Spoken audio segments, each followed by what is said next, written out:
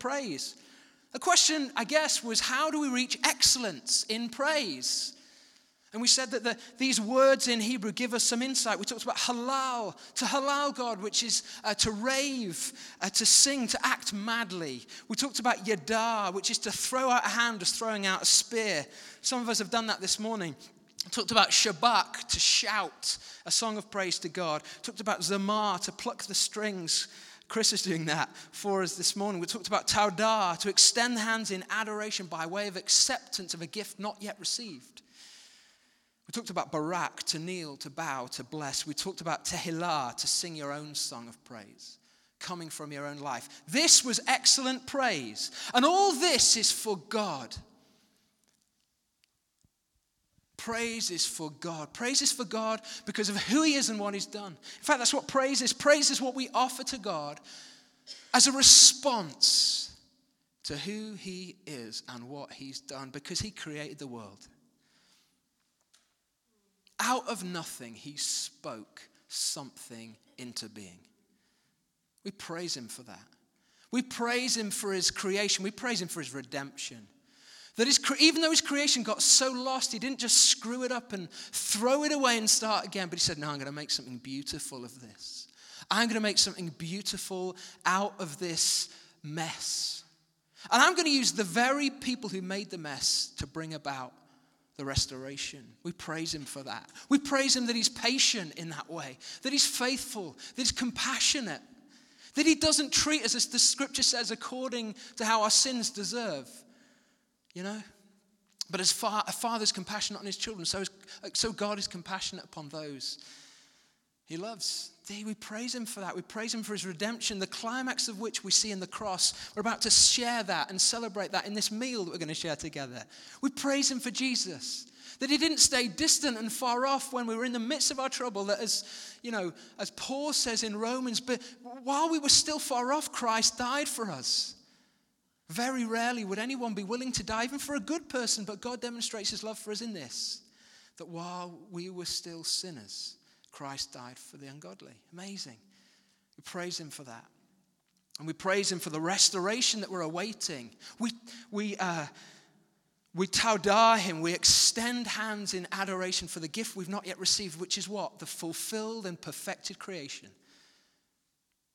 You know, you can praise him for that today, for what he's going to do. Yeah, we can praise him for the renewal and the refreshing that's coming to Nottingham. Now we can praise him for that. And we can praise him for the gracious moment of acceptance that we'll hear when we appear before his judgment seat on the last day, where we will hear him say, justified. For those who live in faith, who have faith in him, will hear the words, you are my beloved, my faithful servant. Come and receive the inheritance that's been laid up for you. We praise him for all of this stuff. We praise God because who he is and what he's done. And yet, he's so good that praise isn't just beneficial to him. But what we find is that when we become people who habitually and regularly praise him, there are benefits not just for him, but for us too. What I want to look at this morning as we dive into Psalm 84, and you can open that again if you would. Keep it open. I want to ask the question and hopefully answer it. What does praise do? Not what does it do for God. I think we looked at a bit of that last week, but what does it do for us? If we become the kind of people who make it our habit to praise him, what might we expect to happen in our lives? And what we see in Psalm 84, just reading the first couple of verses again. How lovely is your dwelling place, Lord Almighty. My soul yearns, even faints, for the courts of the Lord. This psalm, the first 4 verses, if you like this kind of thing, this might be helpful to you. The first 4 verses, verses 1 to 4, and also, in fact, verses 10 through 12, the last 3 verses, the psalm begins and ends with a song of praise. That's the structure, beginning and ending. It's not like a praise sandwich because the praise is the bread, but you know what I mean. We've got praise beginning and ending this psalm. Because this psalm is all about somebody's journey into the presence of God. In fact, it's about the people of God's journey into the presence of God. And that's what happens from verses 5 to 7. If you look, we pick up, we'll go into this in more detail, but we see that what's being described is a pilgrim's journey to Jerusalem, where the pilgrim gets into the presence of God to praise God. So we have a journey, and on either side of the journey we have a song of praise. And the content of this journey, again, is all about, the content of the psalm is all about praise.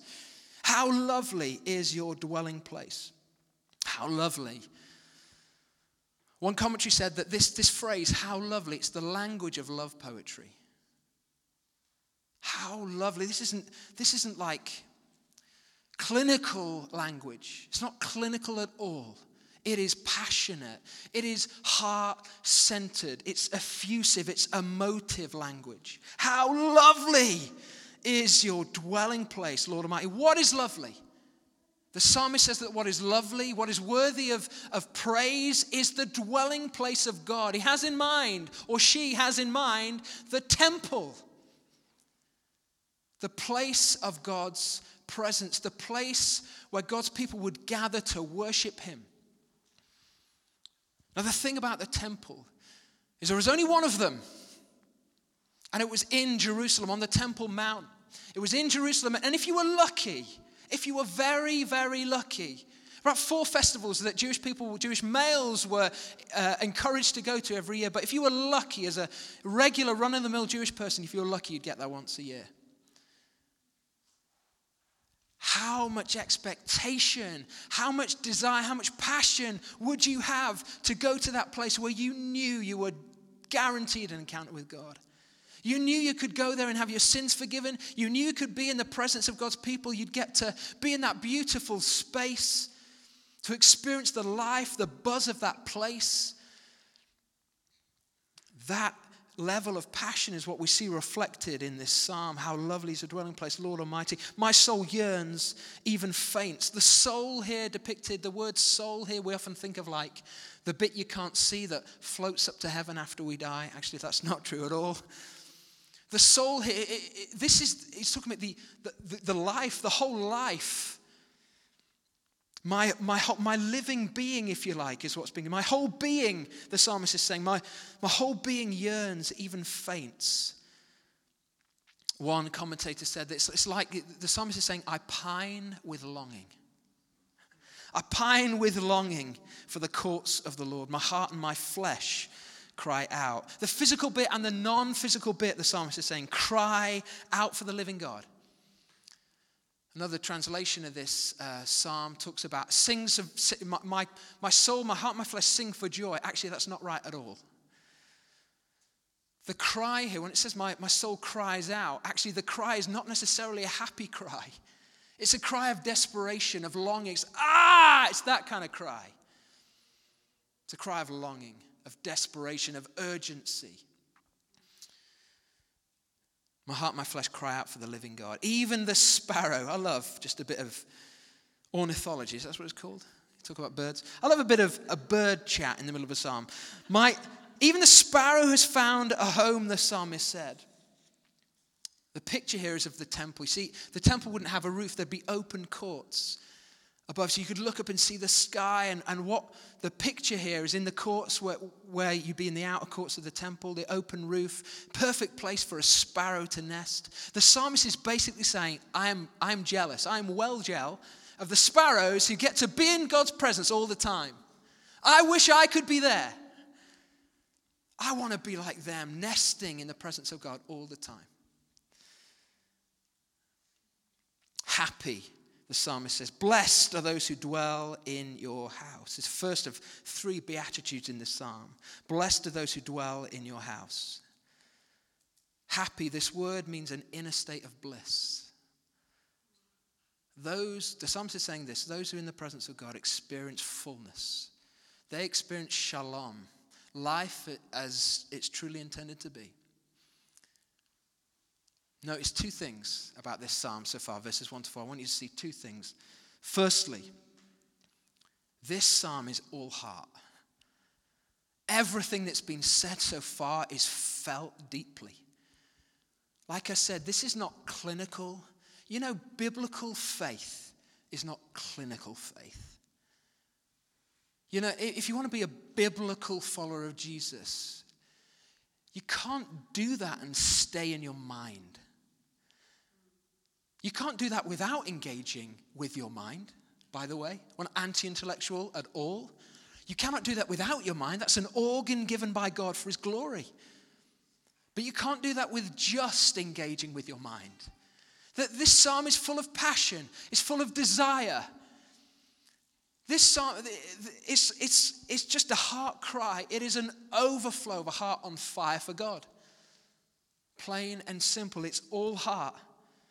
This person has a deep, a rich, an intense, a furious longing for God and his presence. Point 1. Point 2, praise is where that is shaped. Verse 4, blessed are those who dwell in your house. They are ever praising you. It's in the presence of God. It's in the temple. It's in the place of God's presence where he is praised that the psalmist has caught fire for God. His heart has been shaped for and by God. And he is therefore desperate to get back to that place again. Praise is where this takes place. Point 1, praise. What does praise do? Praise reorders our affections. Praise reorders our affections. I remember just after I'd come back, or God had led me back to faith after being totally lost during my university years, I ended up in London and I went to this wonderful church, and it was just the beginning of this beautiful season of my life where God was just so gracious to me. So in that time I met Amy. In fact, it was on this very week I'm about to describe that Amy and I first really started to hang out and start to talk, and it's the beginning of our own story. It was 11 years ago now. I remember playing football during this. It was on this church week away. Went to Swanwick, of all places. Some of you have been there. It's just in Derbyshire. Who knew good things could come out of Swanwick? It had. It was amazing. I was playing football that week, and I turned my ankle while playing football, and it was really painful. And I went to sit on the sidelines, and this guy came up to me, and I'd never seen him before, and his name was Rob, and I've since referred to him as Dangerous Rob, because he's one of those people that had fury in his eyes.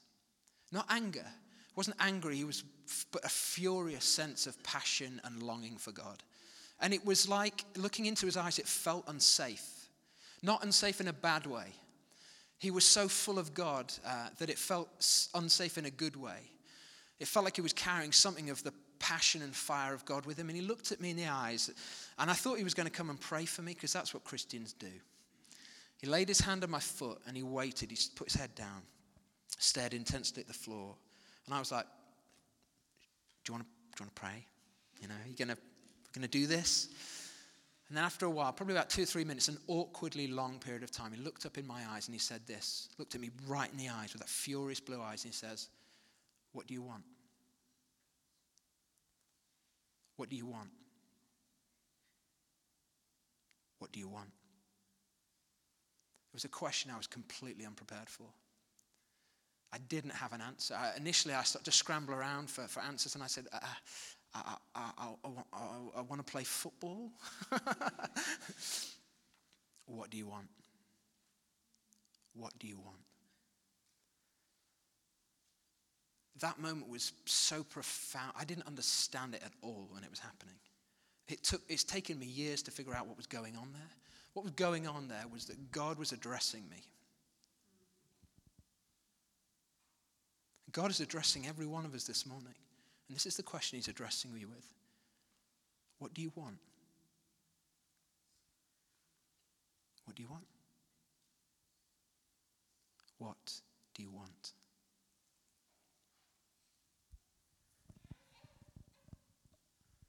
My belief is that the most important thing about us as people is what we want. The most crucial thing in our lives is what we want. That's what makes us who is. It's what we want that drives us to intense acts of devotion. You know, we want to see our kids flourish if we have them. We want to see our career prospered, and so we drive ourselves to get up in the middle of the night, or we work every hour that God sends, or whatever. It's our desire that shapes us most deeply. God addresses us with the question, what do we want? The psalmist here wants God above any other thing. Are we those people who want God before anything else? Church, what do we want?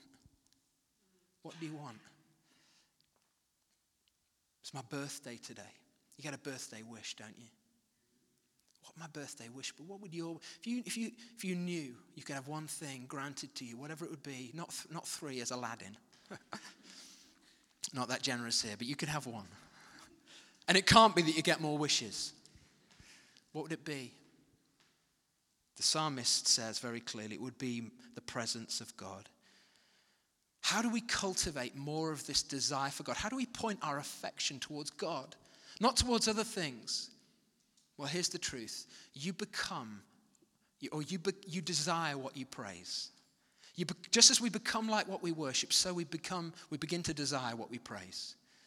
The things that we praise, we will develop an affection for, an affinity with. I'm not talking about flattery, contentless praise. I'm saying, no, if we praise something or someone habitually, we will grow in desire for them or for that person. What do you want? How would you know what you want? Let me break it down. Where do you spend your time? Where do you point your affection? Where do you spend your money? You want to know what you want? Print your bank statement out. It's a good guide right there. For every one of us. What do we want? How do we grow in desire for God? You know, one thing that we do is we gather here every Sunday. We get here into his presence and we just praise him. We praise him. Even if we don't feel like it. Some of us, we crawl up this hill spiritually every week. Maybe you're going through a hard season. You feel like you're crawling up this hill. Come into this place every week. Praise him. Something will change. You, over the course of days, some of you moments, some of you weeks, it's months, it's years, you will become somebody who desires him more and more and more. And the more you praise him, the more you'll desire him. The more you desire him, the more you'll feel free to praise him. It's a virtuous cycle. This is what the psalmist shows us. Praise reorders our affection. Secondly, praise restores our perspective. Look at the end of the psalm, verses 10 through 12. Better is one day in your courts than 1,000 elsewhere. I'd rather be a doorkeeper in the house of my God than dwell in the tents of the wicked. For the Lord God is a sun and shield. The Lord bestows favor and honor. No good thing does he withhold. From those whose way of life is blameless, praise restores our perspective. The psalm begins with a discussion of all about the heart, all about desire, but here it ends with questions, matters of value or priority. A perspective shift has gone on with this psalmist because of this habit, this desire, this perspective on praise. It shaped everything else around them. What do we see? We have an altered view on time. Better is one day in your courts than 1,000 elsewhere. One thing that we see in our culture, and it really vexes me because we see it in the church as well, is like the desire to carry on living for longer and longer periods without sort of a discussion about quality of life or meaning in life. So life itself, longevity, duration of life becomes an end in itself. Before any question of what am I here to do? What am I here to contribute? What meaningful thing has God placed in me that I might share? How might I serve? What is it God might want to offer through me? How is it he might want to pour himself out through my life? The psalmist has a completely transformed perspective on time that's shaped by praise. Better is one day in your courts than 1,000 elsewhere. I could say more on that. I don't have time. The psalm has an altered view on security and status. The psalmist has an altered view on security and status. What does he say? I'd rather be a doorkeeper in the house of my God. And you're thinking of like a bouncer, right? I'd rather be a bouncer in God's house than dwell in the tents of the wicked. It's not actually, what's being described here is not an office. It's not a role necessarily. He's talking actually about proximity. In other words, the psalmist is saying, and I'm saying he just to simplify it, maybe he or she, I have no idea, but the psalmist is saying, I'd rather be peripheral in God's house than be right at the heart of the tents of the wicked, than hang out in the tents of the wicked. In other words, and this is my translation, not even Eugene Peterson says this, I'd rather be a nobody in God's house than a somebody anywhere else. I'd rather be a nobody where God is than somebody somewhere else. The psalmist has an altered perspective on status, and therefore the psalmist consequently and connectedly has an altered perspective on security. Security for the psalmist is not dwelling in the tents of the wicked, being right at the heart of the action. Security is being wherever God is. In life, in death, in life, I'm confident and covered by the power of your great love. We sang that this morning, didn't we? What does Paul say in Philippians? To live is Christ, to die is gain. And we read that today and we're like, what? You nutter. Because we're conditioned in our culture to hang on to life at all costs, rather than to recognize that beyond life there is something so much more beautiful, life everlasting, where we can be not just peripheral in God's presence, but right at the heart of what he is doing, right at the heart of where he is, that there is hope beyond the grave because Jesus is raised from the dead. As we praise God for that, our perspective is altered. Friends, there's no way to catch that unless you're in God's presence. Me saying it's not going to do anything for you. You've got to get in God's presence. You've got to look him in the eye and he will show you. Altered view on status, an altered view on blessing. Oh, how we need this. For the Lord God is a sun and shield. The Lord bestows favor and honor. Who are the favored people in our culture? The celebrities. That's what our culture says, you know. The furore this week about Taylor Swift, social media went black. There's a blackout, folks. I don't know if you know this. She's releasing new music. Wow, Taylor has spoken. Or sung, or whatever. We revere celebrities. We revere people with worldly and earthly power. It has always been thus. But the church, we have an altered view on blessing. What is blessing? The Lord bestows favor and honor. And how does he bestow it? He bestows it in his presence, and we experience it when we praise him. The good life, church, is the God life. You make it your habit to praise him. You get into his presence. You experience his goodness. You know what true favor is. You know what real blessing is. What makes us Christians is that we value differently. I think what would make the greatest impact in the culture is if the wider culture saw the church eschewing, pushing away, neglecting, disregarding the things that the culture values the most. You know, this used to happen. One of the earliest things that caused the growth of the church in the Roman culture was this. When people caught plagues, which they did all the time, people lived very close together, particularly in places like Rome. People would catch the plague, and they would throw their own people out into the street to die, their own members of the family, because they were so scared of catching the plague. What happened? The Christians went out to care for the dying, not just their own dying, but the dying, the pagan people who were dying as well, people who weren't part of the Christian community. Why? Because they didn't value life in the same way. They didn't see the same perspective. They had an altered view on all these things. What if we had a different view, a different value on time, a different value on status and security, a different value on blessing? Finally, we see that praise renews the world around us. I need that, actually. Thanks, love. Verses 5 through 7. Praise renews the world around us.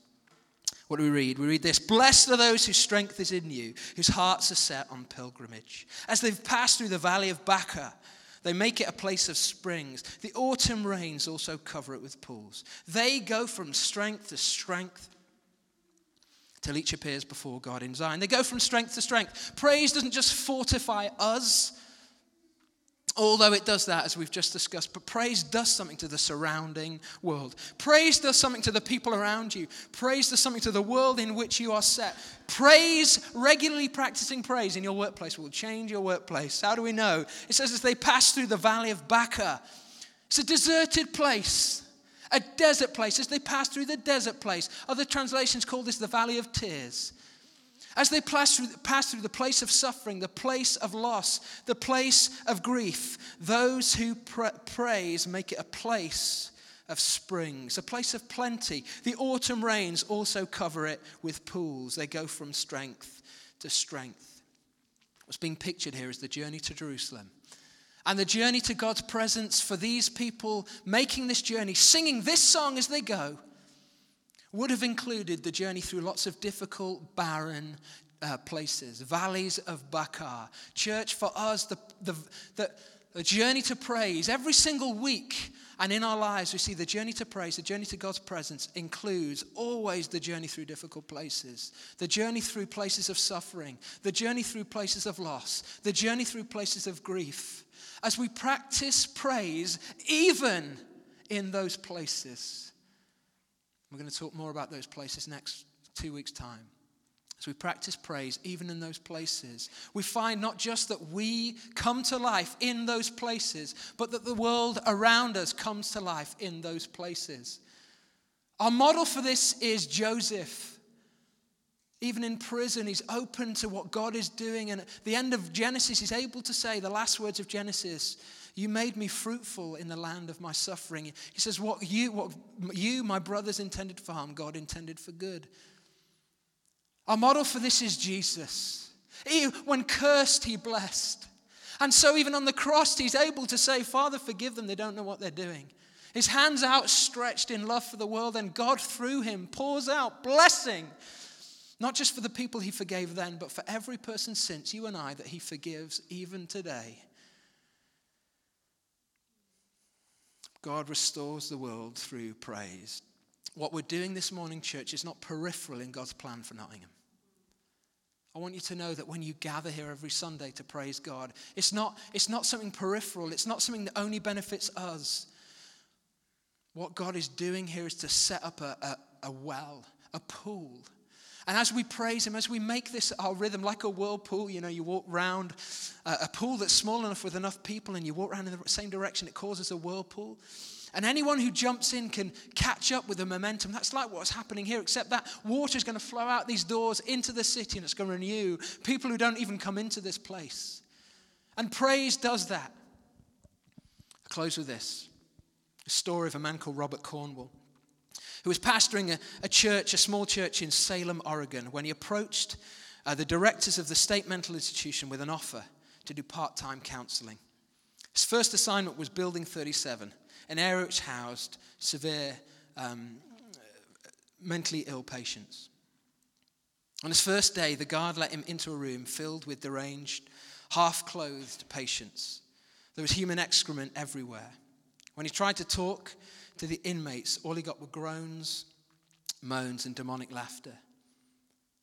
And the Holy Spirit prompted him to sit in the middle of the room and for a full hour sing, "Yes, Jesus loves me. The Bible tells me so." He did that for an hour. At the end of the session, end of the first day, he saw no response. During his second visit, he again sat on the floor and sang the simple song about Jesus' love. The third week, about 20 minutes into the session, a lady began to circle him like a dog circles its prey. Robert continued to sing. Finally, the lady began to sing softly with him. Over the weeks, one after another joined him in singing this song of God's love. By the end of the first month, 36 of the 37 patients had been transferred to a self-care ward. In less than a year, all but 2 were released from the mental institution.